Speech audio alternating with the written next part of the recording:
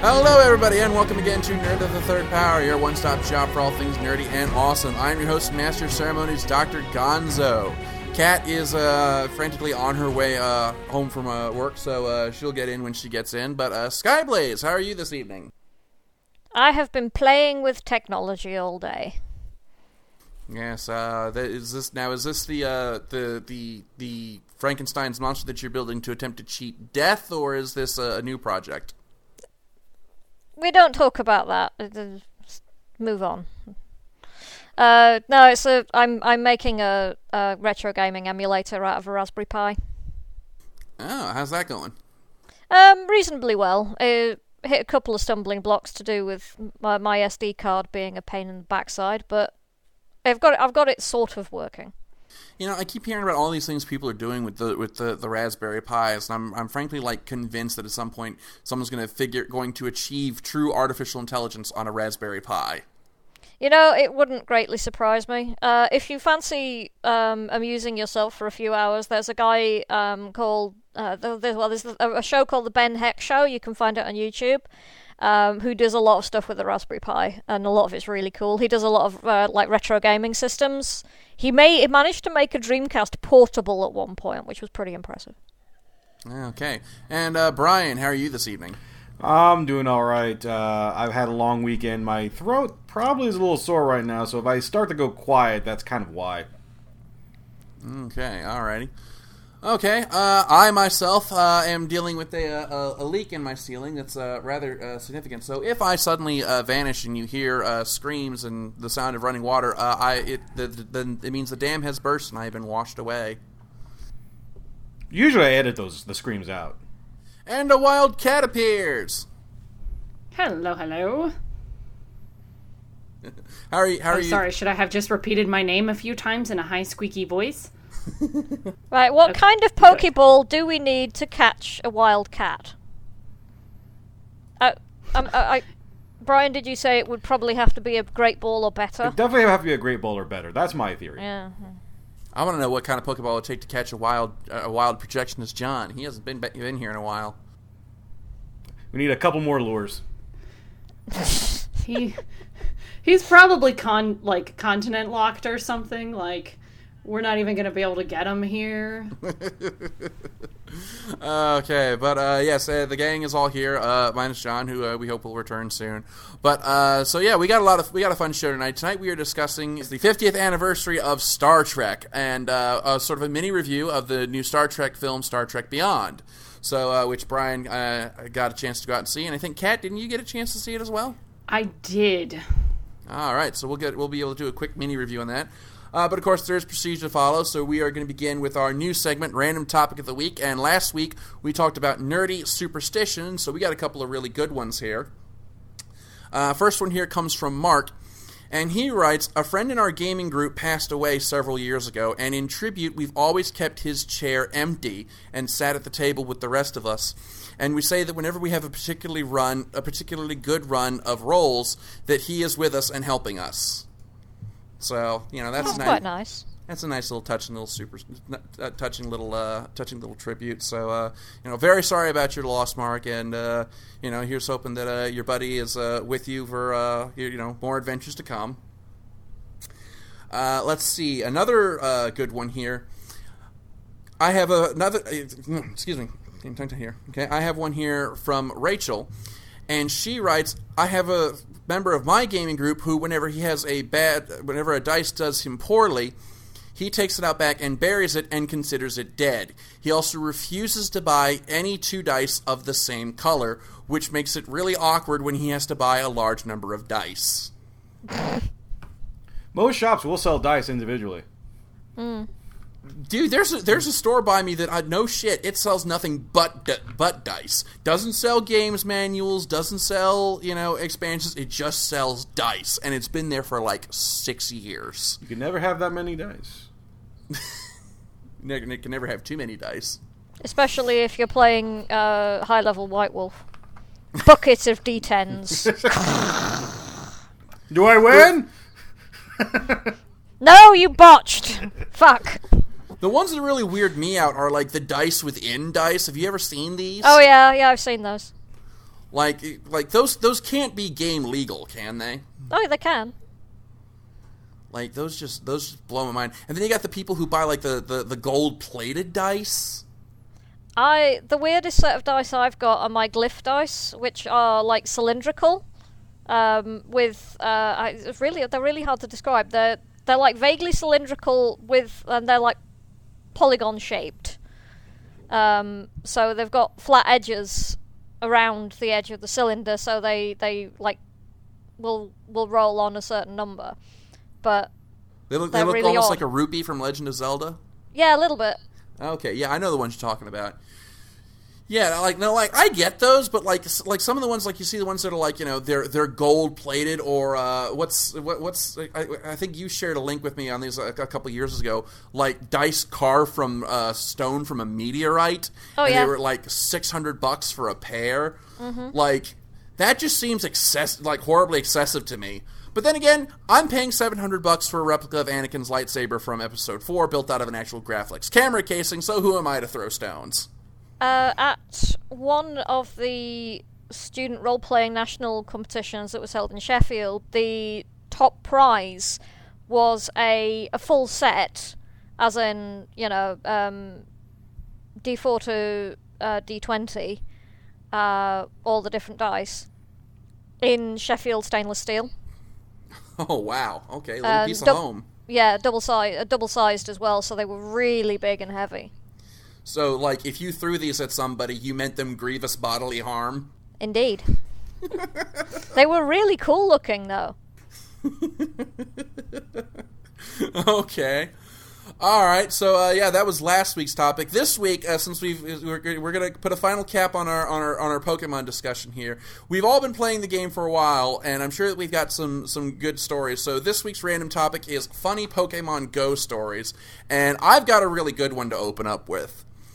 I posted a few days ago that I had caught a Snorlax that I was especially proud of. And I caught this guy. I don't normally, because of my work schedule, I don't get a chance to really go out on safari. So most of the time when I'm out hunting Pokemon, I'm either doing it on the road on my way to or from work, or when I'm working my second job doing deliveries for Domino's. So on my way home from work last week, I think it was Wednesday night. I had my phone in my hand and my steering wheel in the other. Yeah, I know it's illegal in Maryland, but hey, traffic laws be damned. You got to catch them all. Hold on. That is some absolute horrid advice.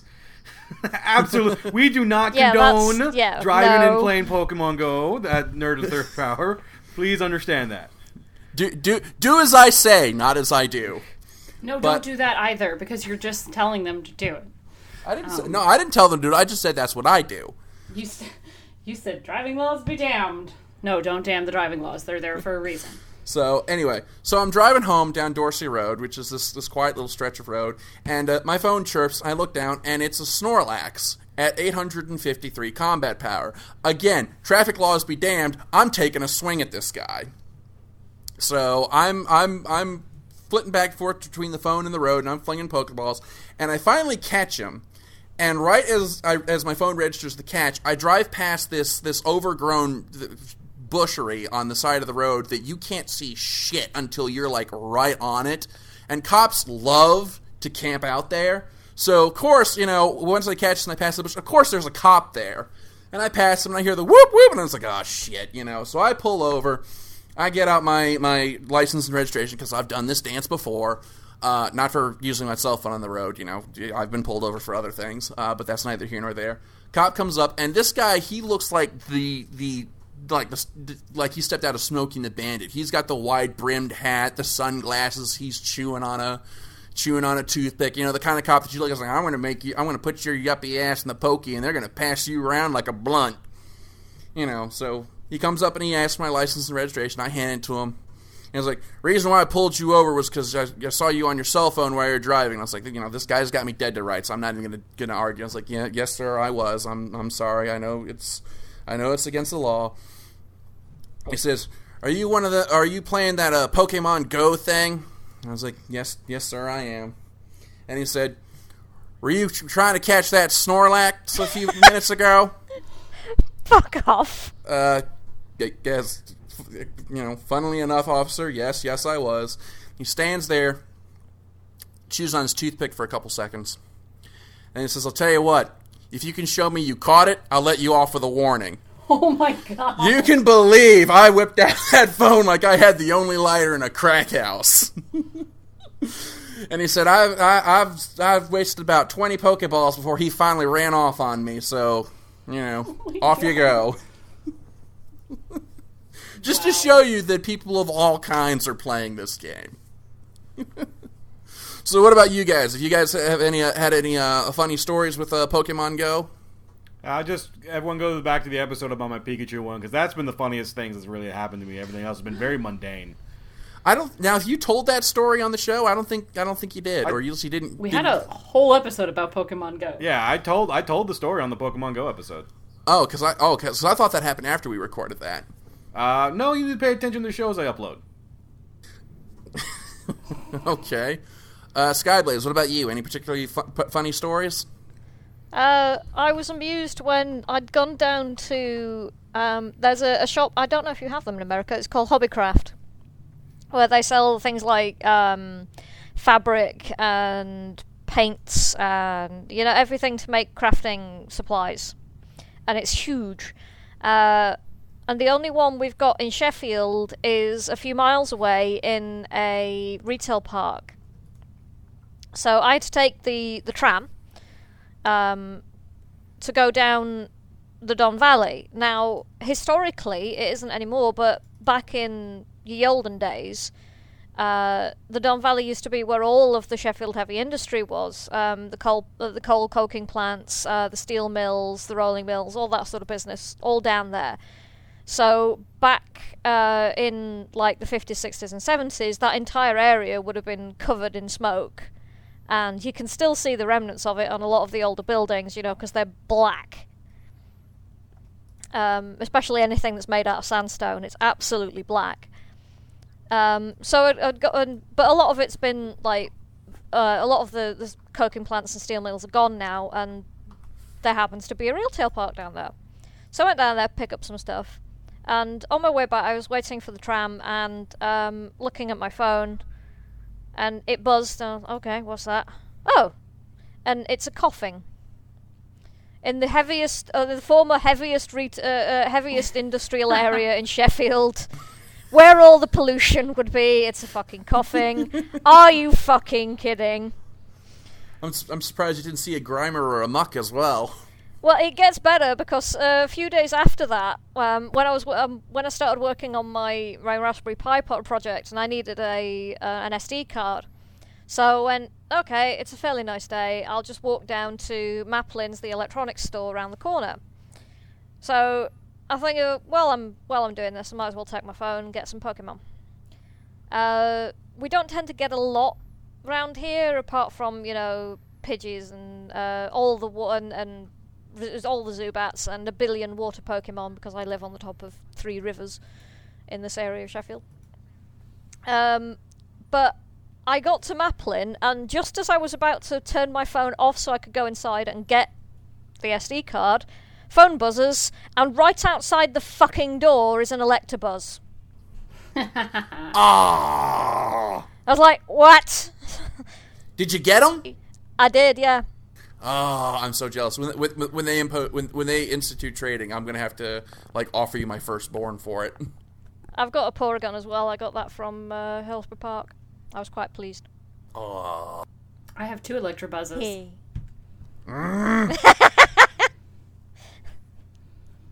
So yeah, those are my 2 stories. They're weirdly appropriate locations for catching Pokemon. All right, Kat, what about you? You got a funny story to share? I don't know if my story is funny, but just since we had done the Pokemon Go episode, in between then and now, I was on TV because of Pokemon. My friends and I were doing our now usual routine of going down to Main Street to go catch Pokemon and to collect a bunch of resources because we're all out of Pokeballs. And we had just gotten out of the car, hit the sidewalk, and some guy comes up to us and was like, hey, I'm from, insert local news station here. are you guys playing Pokemon Go? And we're like, yeah. And it's like me and 4 other people. So obviously we're all looking at our phones going, yeah, we're playing Pokemon. Anybody can tell. And he starts to ask us if we had heard about some news story that had, just been like breaking news. And it was the story of, I don't know, the authorities lured some pedophile who thought he was meeting up with a 14-year-old girl, something Pokemon Go. Like, they lured out some pedophile via Pokemon Go. And so this guy wanted to know if we had seen this news, and we were like, no.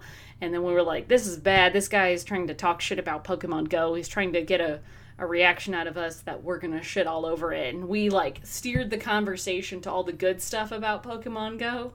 And we talked about how we played in this particular place because we felt really safe playing here. There was always a lot of other people. We were making a lot of connections and having a really good time. And we tried to, be very, very positive about it. If you don't have a YouTube link where I can go and watch this, then we are no longer friends.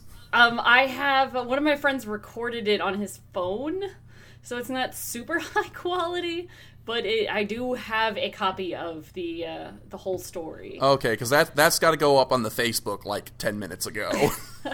that needs to happen. Of all people to get interviewed, this particular place gets between 50 to 200 people playing every single night. And he just so happened to stop the 5 of us and talk to us for 5-10 minutes, however long he talked to us. There had been 2 segments of Pokemon that on that night's news, they had talked about the story twice. There was the 8 o'clock news and the 11 o'clock news or whatever. And we were on the 11 o'clock news, and they interviewed other people earlier that day. But I don't care about them because I was on TV. Although your eyebrows seem to have different ideas from the rest of your face.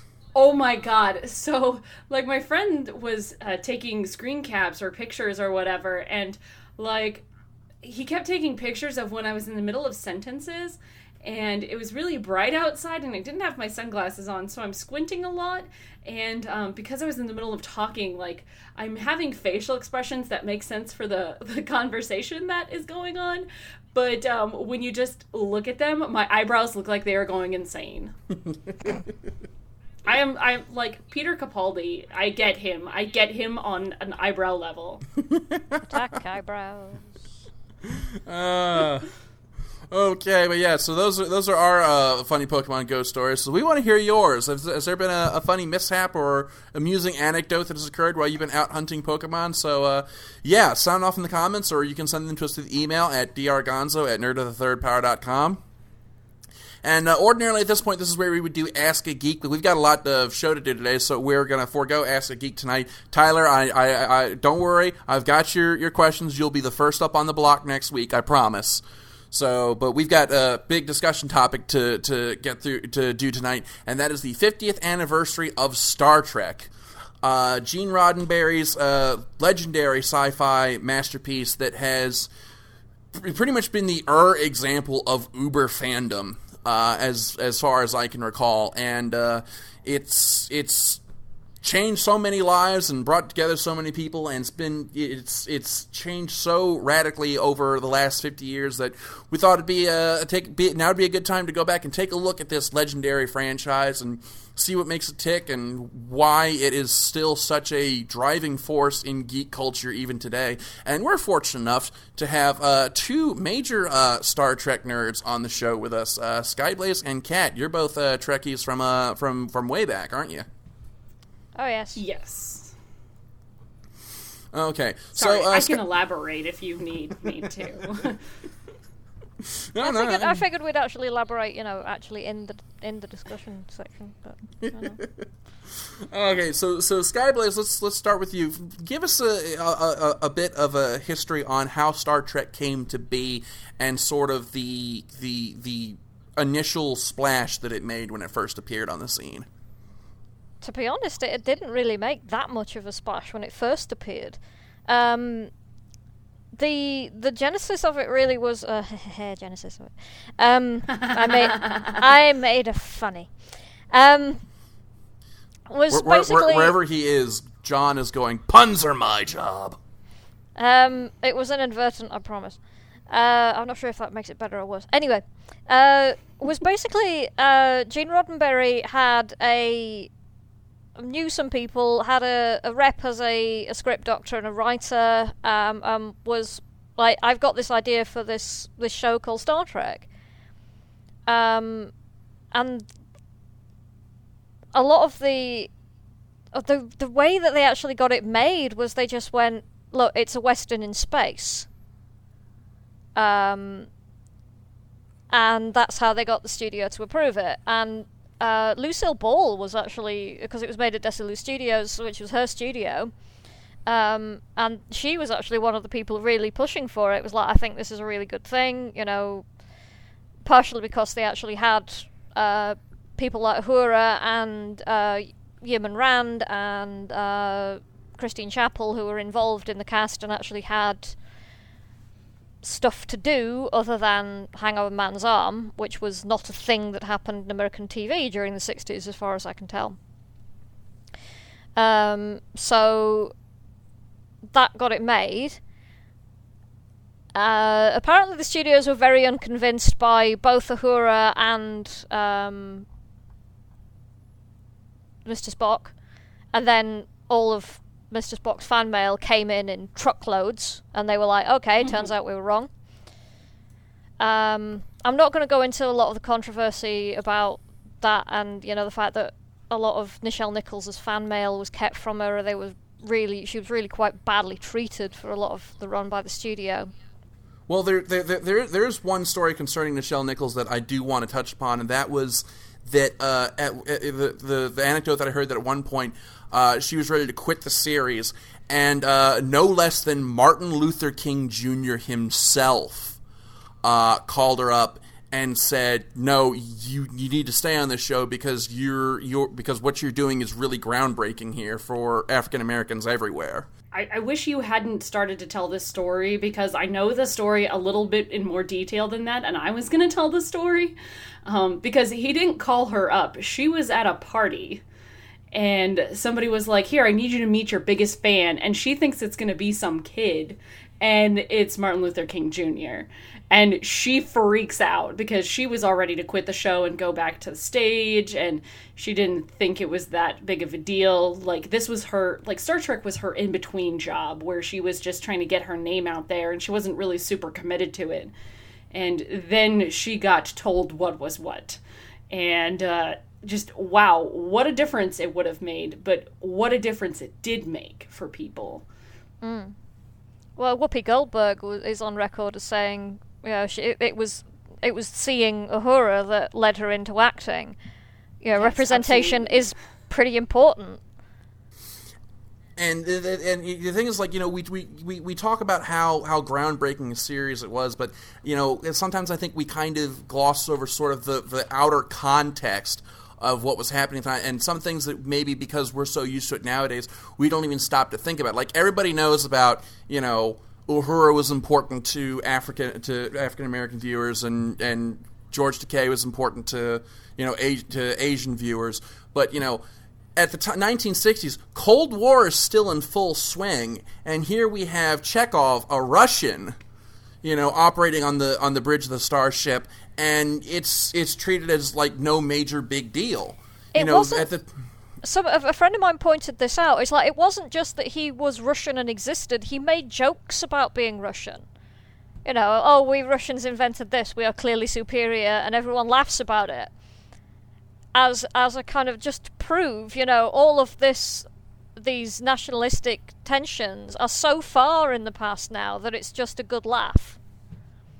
Yeah, and it's like they're like almost every cast member on the show did something groundbreaking in some in large ways, some in really small ways, but a lot of the social impact of the original Star Trek series is stuff that you wouldn't really stop to consider unless you really knew the socio-political landscape at the time. there's a history teacher that I didn't take any of his classes in college, but he teaches at the community college, and when he starts talking about McCarthyism, he brings out the one episode where Kirk was on trial for I can't remember what exactly. Something about he initiated a self-destruct or a red alert at the wrong time, and it wound up getting a crew member killed, and he was getting framed. And he held that up as sort of a mirror on McCarthyism, which was in swing at the time. You know, so like I said, there's a lot of context that we nowadays either don't know or just don't think about because it's so far in our past. But it's really hard to understate just how apart from the rest of the pack Star Trek was for its day. And it wasn't just putting people of color on screen. It wasn't as simple as that. It was giving them things to do. And creating characters that weren't stereotypes. So having a black woman on the screen who wasn't somebody's slave or wasn't somebody's mammy or whatever other stereotype was still existing on TV at the time. She was in charge. Like, she was a woman of power. Her position was high on the show, basically. So to have all of these people of color working together and building a more ideal universe, but also that they were all entrusted and they all highly respected one another. It's not just about putting color on screen, it's about putting good representations of people on screen. And I think that was it's such a brilliant move. It was just something that the era needed, and thank God for it. It was also the positivity of it, the idea that humanity doesn't wreck itself and manages to get into space and talk to other creatures and other beings who think differently to us, and we don't blow them up. We make friends with them. Crazy talk. It was sort of that premise that led to, at least I think it led to, the other thing that made Star Trek gave it sort of its initial going power was it attracted some really heavy hitters in the sci-fi writing back in the day. Like Harlan Ellison did a couple of scripts. I know that at one point Isaac Asimov almost got tapped to write a script. He was a big fan. He was. Do you know the story about the pre-screening of the Menagerie? Was that the story where he was at a convention, they were playing his pilot, and Roddenberry was like, "Will you shut up? They're playing my pilot." And someone was like, "Congratulations, you just insulted Isaac Asimov." Yep. Yeah. He was like, "Oh God, I'm going to be torn to shreds." And then Isaac Asimov was like, "I am so sorry. That was brilliant. Can I buy you a drink?" And it's like, and became like the series' biggest champion. Like fucking what? And another thing another challenge that Star Trek had to overcome was the networks just did not like it. And they tried to we talk about how Firefly is a cursed series, meanwhile old school Star Trek is over here going, "Oh, you're so adorable." Like all the crap that the networks ran Roddenberry through. There's a story that it was not so much a story, it's sort of a routine that he did at this one convention. Which if you bought a certain cut of the soundtrack to the first Star Trek motion picture, you got this story in a second disc, where he talks about like the kind of things that the censors would make, the kind of hoops that would make him jump through. And he said the only way I can really illustrate it is to write out the kind of report that they would send me for something that you wouldn't think would be a big deal. So he writes out a censor's notes on doing a teleplay based on the Bible. And it's things like, sons and daughters of Noah cannot be seen as repopulating the earth as it could imply incestuous relationships. Recommend a fleet of arks instead of just the one, or perhaps strong swimmers from other families can be saved. And just stuff that it's just so ridiculous and off the wall that you wouldn't even think would have been a problem. You almost feel like somebody in the higher ups was just gunning for Roddenberry, the number of hoops they made him jump through, and that he was able to push through that and put this out is really amazing. And yet, even with that, it wasn't until reruns that Star Trek first started getting popular, wasn't it? Yeah. it was only in the 70s when it was students who made it such a huge deal, because it was rerun like during the day or in the afternoon when students have just finished classes or they don't have classes in the afternoon, and they'd be like, I am so bored, flick, flick, flick, flick, ooh, what's this? All of a sudden, all over America, there are whichever student has the biggest TV is inviting all of his friends over to watch this new show. And let's go to Johnny's room. He's got an 8-inch. Whatever works. There's too many Some people jokes. probably took that way out of context. Yep. Well, hello there. Too many jokes. Anyway, go over there, watch the show, and some of the earliest fan gatherings were on on university campuses. But the first official convention, which I think was in New York, was organised by a group of female fans. It had been strongly rumoured that the network were going to drop it. Even this is like before it went into syndication, and the fandom was still large enough and bonkers enough and organised enough, and Gene Roddenberry had absolutely nothing to do with this whatsoever. No, sir. That they got enough people together to write into the studio and say, we want Star Trek back. That through sheer weight of numbers, the studio capitulated and went, yeah, fine. That was led by one Bijou Trimble, and totally not Gene Roddenberry, honest God. And it worked, but then the studio slashed the budget in half. So a lot of people complain about the drop in quality between seasons 2 and 3. Part of it was because the budget had been absolutely decimated, and it had been decimated so badly that a lot of the really good writers from season 1 and 2, they couldn't afford to bring them back. So they were working with like bargain basement stuff, which was insanity, and it's why you get like some of the garbage that we got in season 3.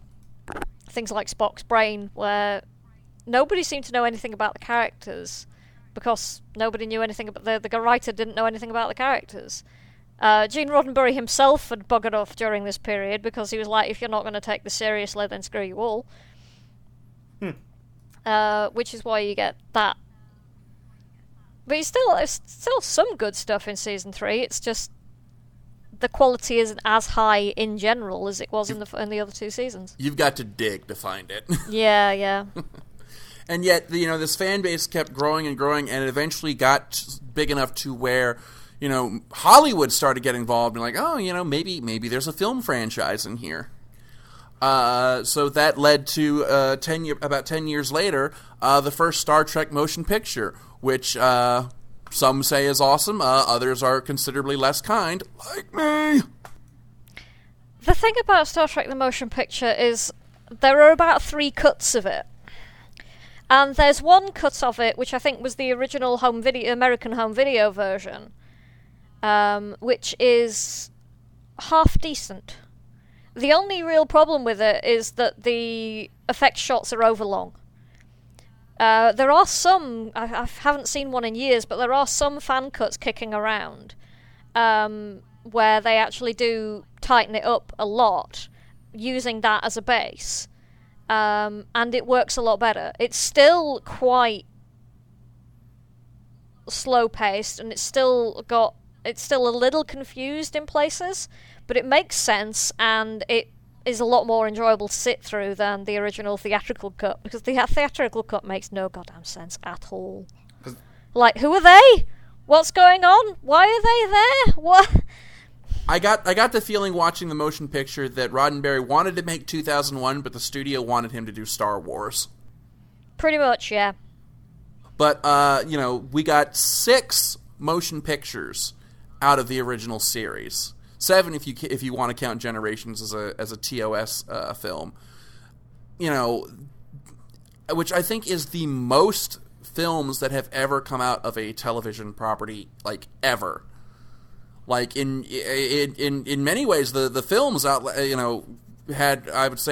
had more impact than the TV series, because like we were still getting original series Star Trek films after the start of Star Trek The Next Generation, like 20 years later. I actually did see a couple of the Star Trek films before I saw the original series. So did I. Because of how young I was at the time. And what was really fascinating to me about the films is that you can almost see sort of the transition from the more out there stories of the original series to some of the more, grounded political stories from The Next Generation. There was still a lot of political and social commentary in the original series, but it's got that kind of slightly psychedelic air to it that... Well, it was the 60s. It was the 60s. It just has that air to it that means it's a lot more... It feels a lot more fantastic. There's a lot of science fantasy in the original series. And as it goes on, it becomes kind of... The sci-fi gets steadily harder and harder the further you go through the decades. So, late 80s comes, and Roddenberry decides he wants to get back into Star Trek as a television series, and he dreams up Star Trek The Next Generation, and it's almost like a lather, rinse, repeat of the original series, except this time everything works, for the most part. Are we going to go into Phase 2? Or are we leaving that for now? Well, I mean, Phase 2 never really happened, did it? Well, no, but it turned into... It kind of half turned into Star Trek The Motion Picture and half turned into Next Gen.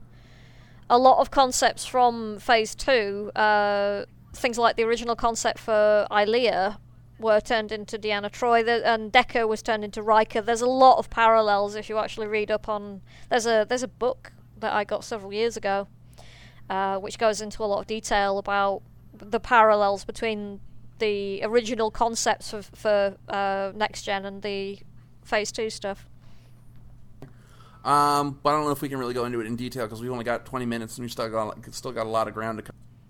Okay, well, I've covered a lot of it. If you're interested, then poke me and I will give you a dissertation. There we go. Okay. But one of the things that always struck me about Next Generation was that Roddenberry still kept to his vision of humanity and civilization in general as continuing to grow and to learn. Like in the original series, you wouldn't see, Captain Kirk had no kind words for the Klingons. Like he would never sit down eye to eye and see eye to eye with a Klingon over anything except I hate you, you hate me. Good, that's agreed. Let's kill each other. There was a whole movie about that. Exactly, several in fact. But there was also the Day of the Dove in the original series, where they do team up to beat something else by laughing at it like it's a boggart from Harry Potter. Yeah, but that was still very teeth clenched. But you start next. Yeah, the point of that was in the right circumstances, if we are required to stand side by side to beat something else, we can do that. We are not so blinded by our own hatred and rage that we're incapable. You're making my point before I can get to it. Because we open with Next Generation with Worf, a Klingon, serving with distinction on a Federation starship. And here again, we kind of go back to what we were saying with Chekhov. It's like, it's the idea that, there's no such thing as what's the word I'm looking for? An enemy in certain terms, that, we can always move past our differences and come together and to learn and to grow and to help each other. And there's a lot of the original series still in the first couple seasons of Next Generation before it sort of morphed. And it's really interesting to see it sort of evolve from simply Star Trek 2 to its own entity. And can I say that I don't think I've ever seen a ensemble cast that was as perfectly put together as Star Trek The Next Generations. Would you say that even of Wil Wheaton? Yeah, well, I There was nothing wrong with him as an actor in and of himself. When they actually gave him good material, I mean, things like The First Duty, he pulls it off. but he was given garbage. Yeah, he was expected to be, this annoying, obnoxious little genius, and who everybody is supposed to love and admire, but in fact everybody just found incredibly obnoxious. And so all the audience found him obnoxious as well. But otherwise, I mean, inspired casting. Now, we nowadays, we think Patrick Stewart, we think, Captain Picard. But before he actually took the role, if you suggest, Patrick Stewart doing a sci-fi television series, what liquor are you taking? Because he was a very, very respected Shakespearean play actor before he took up Captain Picard. They also wanted to give him a wig. Yeah, that was hilarious. And he was told by his agent, you'll be doing this for like a year, maybe 2. It'll be a good pit stop for you, get a steady wage, buy a house, and then you can go back to the stage if you want. Really?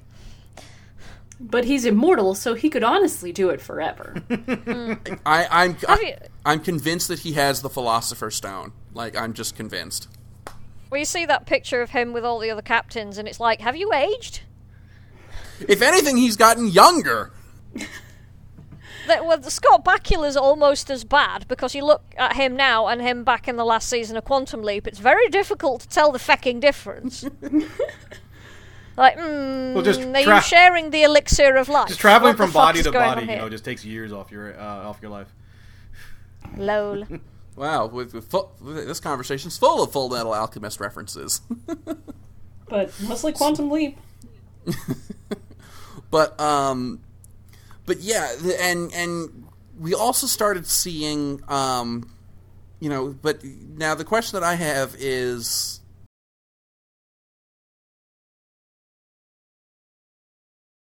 but we had Star Trek: The Next Generation, and it was such a huge success that we got 2 spin-offs out of it, one of which is generally very well received, and the other, there's some arguments about. So now I want to put the question to you: Deep Space Nine and Voyager, your thoughts on each. Deep Space Nine took a while to get going. The first couple of seasons was such a slog. It all livened up once Worf arrived, and he was like, "Hello, I have brought all of the interesting with me." Tell me it's not true. Come on. No, he does kind of show up and is like, okay, the best way I heard it described was the moment where in that episode where he first steps onto the station, the camera pans up to him. He says, "Okay, at this precise moment, a FedEx man is arriving at the studio, going, 'Yes, I have this shipment of awesome. Can you sign for this?'" So back it up, beep beep beep. But after that, the Dominion War arc, it becomes. In some places, it becomes quite difficult to watch because some of it is so wrenching and so bleak in places. I mean, it becomes like a proper war movie in places. And it's great telly, but oh fuck, is it hard to sit through more than once. After the siege of AR-35, you're kind of like, I hate Vic Fontaine, but we need some Bing Crosby right now. What I always liked about Deep Space Nine was going back to what you said about how the original series was a Western in space. Was Deep Space Nine felt almost sort of like, whereas the first was kind of almost like a wagon train in space, this series felt more like, we're at Fort Alamo in space. And because of that static setting, because they weren't jumping from planet to planet every week, they were able to focus more on the development of characters and more in-depth story arcs than they were able to do in, say, the original series or Next Generation. And that's what really appealed to me about the series. I have to point out, because I do live in Texas, the Alamo is not a fort, it was a mission. I'm very sorry. More you know. I will send you an apologetic basket of cheeses and crackers. By law, I have to correct anyone that says that. I'm sorry. Or you'll be visited by a cowboy. We'll be visited by a cowboy. It's Twoo. It's all Twoo. Okay. But Brian and Kat, what were your thoughts on the Next Gen spinoffs? For me, I didn't watch a whole lot of Deep Space Nine while it was running. I caught a lot of it in reruns. I don't know how this happened. I caught all of Voyager, though. I don't know that I had a particular love of Voyager, except in retrospect. What it was that my dad was tape recording the episodes as they aired for a coworker who, for some reason, couldn't watch it himself. So I watched all of the episodes just because my dad was recording it.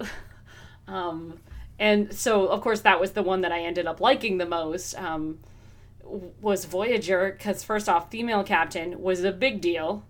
Whether or not you like her, irrelevant. I don't care whether or not you like Janeway. It goes back to representation.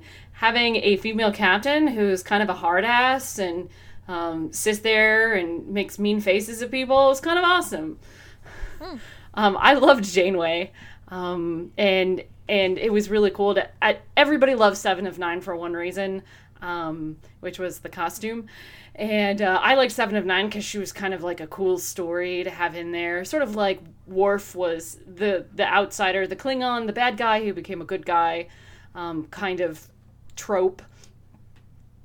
Seven of Nine sort of served that function of somebody who's relearning to be human and somebody who's traditionally an enemy who is now an ally. I really liked a lot of that. Not all of it, but a lot of that. So I actually really enjoyed Voyager. I know most people probably didn't, but I know I did. I enjoyed most of it. I do have to admit, though, that the general level of the script writing really went downhill in the later seasons. Again, this is something that I know quite a bit about because a friend of mine was involved in doing some script doctoring, some non-credited script doctoring, actually, for some of the mid-seasons of Voyager. So I know quite a lot about what was going on in the writing room at that period, and it wasn't good. There was no real leadership. There was a lot of toing and froing about directions of characters. Nothing had really been nailed down. Some of the actors were very unhappy about the way that the characters had been treated. Robert Beltran in particular. Robert Beltran and I've forgotten his name, the guy that plays Harry Kim. Garrett Wang. He was pretty unhappy as well. There were a lot of problems in the writing room about direction, and because very early on there was a kind of, do we want to make another Deep Space Nine? Do we want to make another Next Gen? They were very heavily pressured by the studio to make another Next Gen. They really wanted to do another Deep Space Nine because it was much more interesting to write. So you ended up with this kind of like torn down the middle thing where it's like, we want to write character arcs, we're not allowed to because we have to have the studio mandated reset button, which caused a lot of friction, a lot of problems, and you can really tell. There are some superb episodes. Things like Message in a Bottle is absolutely brilliant and hilarious. But, I mean, most things involving the EMH are brilliant. But there's also some absolutely appalling episodes. It was a very uneven show, is what we're trying to say. It really was, It's really interesting and another thing to point out, these two shows ran side by side, so it's really interesting to hold them up against each other and see how something that works in one series did not work or would not work in the other series and vice versa. So it's really interesting to kind of juxtapose these two. Because they had completely different tones. They were totally different shows. What is interesting is that Deep Space Nine actually holds... A friend of mine brought this up at a party I was at the other day. Deep Space Nine tends to hold up better when you treat it like DVD box sets or a Netflix show. If you sit and binge it, it's very difficult to binge watch Voyager because of how uneven the tone is and the fact that there aren't any story arcs to kind of keep you in. Whereas Deep Space Nine is very, very easy to binge. So it's kind of almost ahead of its time in that particular aspect. Yeah, that was how I actually discovered Deep Space Nine, was on Netflix, and growing up, it was my father's favorite Star Trek series, and I kind of poo-pooed him for it because I was like, oh, it's in the same place every single week. That just sounds boring. And then I discovered it, and I got 2 seasons in, and I called up and I was like, okay, yeah, everything I said to you about making fun of you for liking Deep Space Nine, I take it all back. You gotta stop judging over there, because this happens a lot with you. Well, look, growing, it was my dad. Anything your parents like, is supposed to be automatically uncool when you're a teenager. So, I never experienced this, but then my parents are awesome. Well, grow up with a math teacher father, and then come back to me. I had an engineer father. So, yeah. So, and then came the last Star Trek series. Oh God! Which I will admit it had its many flaws, but its first and third seasons I will fight to the death to defend, and that was Star Trek Enterprise, which wound the clock back even before the original series, and even from the start, it was a very divisive series because of how radically different it was to everything that came before it. Like, we talk again about how the original series was a Western in space, and DS9 was, Remember the Alamo in space. Star Trek Enterprise was very much a military drama, I felt. At least especially in the third season when they did the Xindi story arc. If they'd actually kept to that tone, it would have been fine. But again, they were trying to do the original series with next-gen sensibilities, and it already felt dated because they'd done it that way. If you watch the first 2 seasons of Enterprise now, it feels dated, which is really weird. Well, I think part of that was because, the original series and the Next Generation, they did social commentary issues, but it was all done very subtly to where you could apply it to just about any point in time.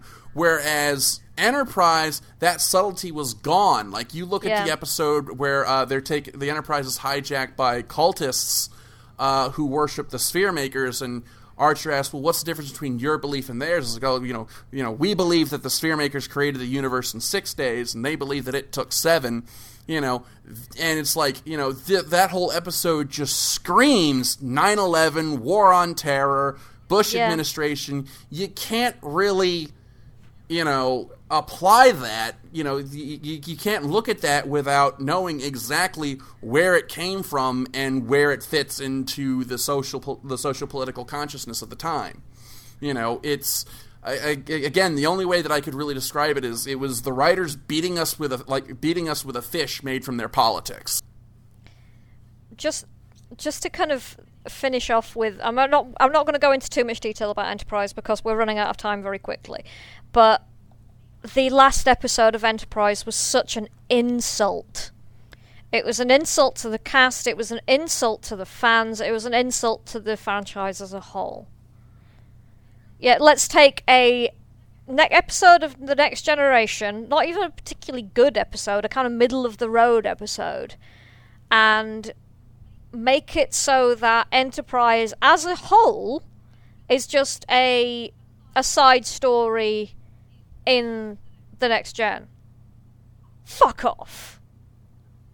I mean, I watched that it was actually the closing party for the Star Trek Society at the University of Sheffield. We were shutting the society down, and that was kind of the end party.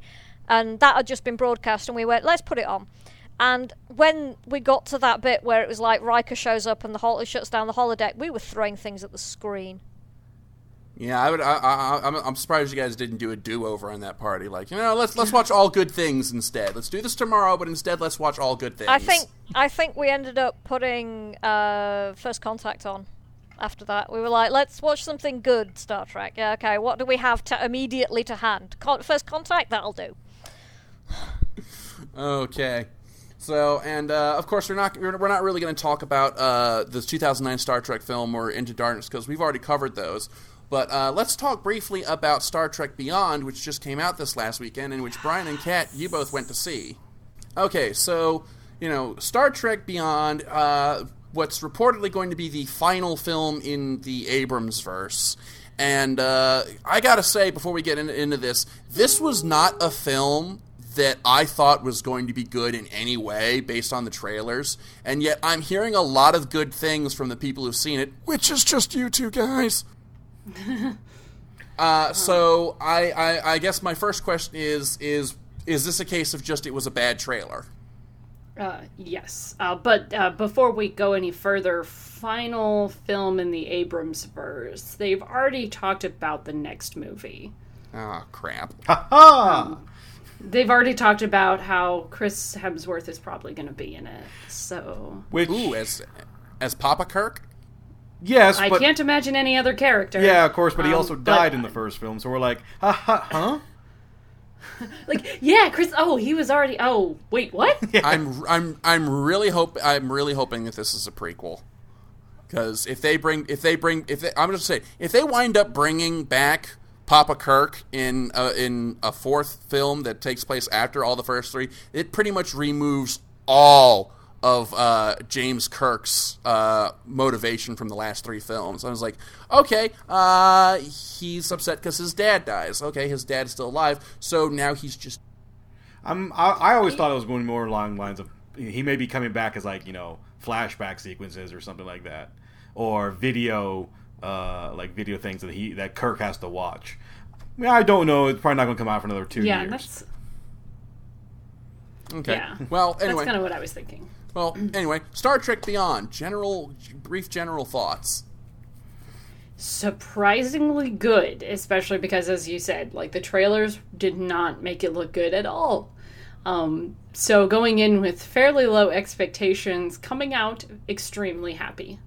Very much so. A lot of I think it almost played out because I think some of the later TV spots and trailers, in fact, spoil a lot of the film, a lot of the really good stuff. And since I wasn't really overall impressed with the first trailer, I didn't pay attention to that. So when I saw the film, I was like, oh, I had sort of those reactions to it. Like, this is kind of neat and fun. I like where this... It feels like, like I said, it feels more right than Into Darkness was. It felt more Star Trek-y. They still kept a lot of the action, because I guess the studio really wants to make a Star Trek action film. But this one I liked better because what I liked about a lot of Star Trek stuff is that they had to solve a problem in kind of a ridiculous way. Like, that's what I really like about Star Trek, is like, we have this really weird situation. Hey, really smart people in the room, can we fix this? Here's some really weird stuff that we can do. They're like, let's do it! Like, that's always my favorite part of Star Trek. Okay, alright.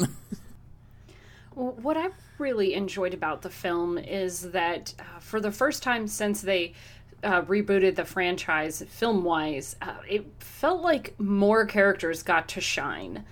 It's always been a Kirk and Spock show with a bit of Scotty and maybe a bit of Sulu, and everyone else is just there for decoration.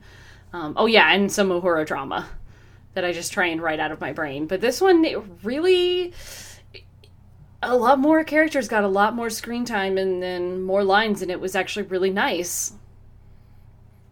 So, what was sort of just a general plot synopsis of the film? The plot synopsis is that it starts off with Kirk is feeling pretty bummed out. He's really thinking about quitting his job. He just feels like he's not accomplishing anything. What, again? Yes. This makes, what, the sixth time he's quit or thought about it? 4 of which were in the last film?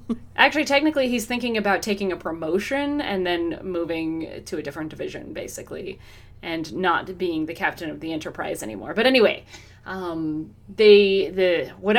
at this brand new, shiny new space station, and they get a distress call in the Nebula, and the only ship that can actually successfully navigate the Nebula is the Enterprise. So the Enterprise crew is like, okay, we're totally gonna do this even though we'll have no communication systems while we're in there.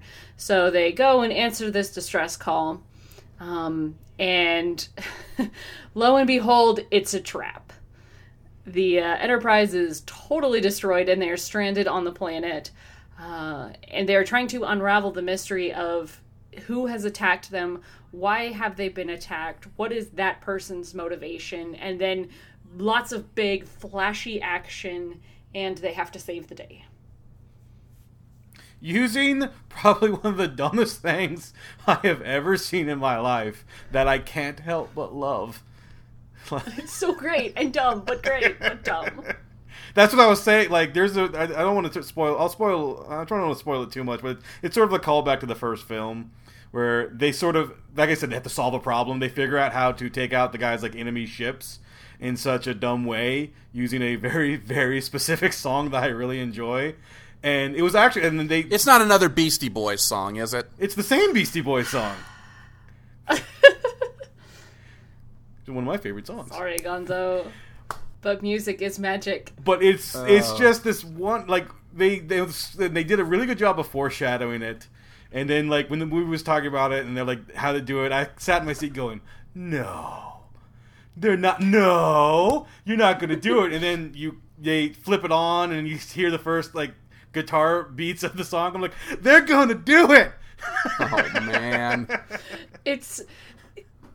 It actually, the movie compared to the previous movie felt quite campy, which was something that I think the movies, they've had funny moments, but they've taken themselves pretty seriously, especially Into Darkness with Khan and that being a rather dark story.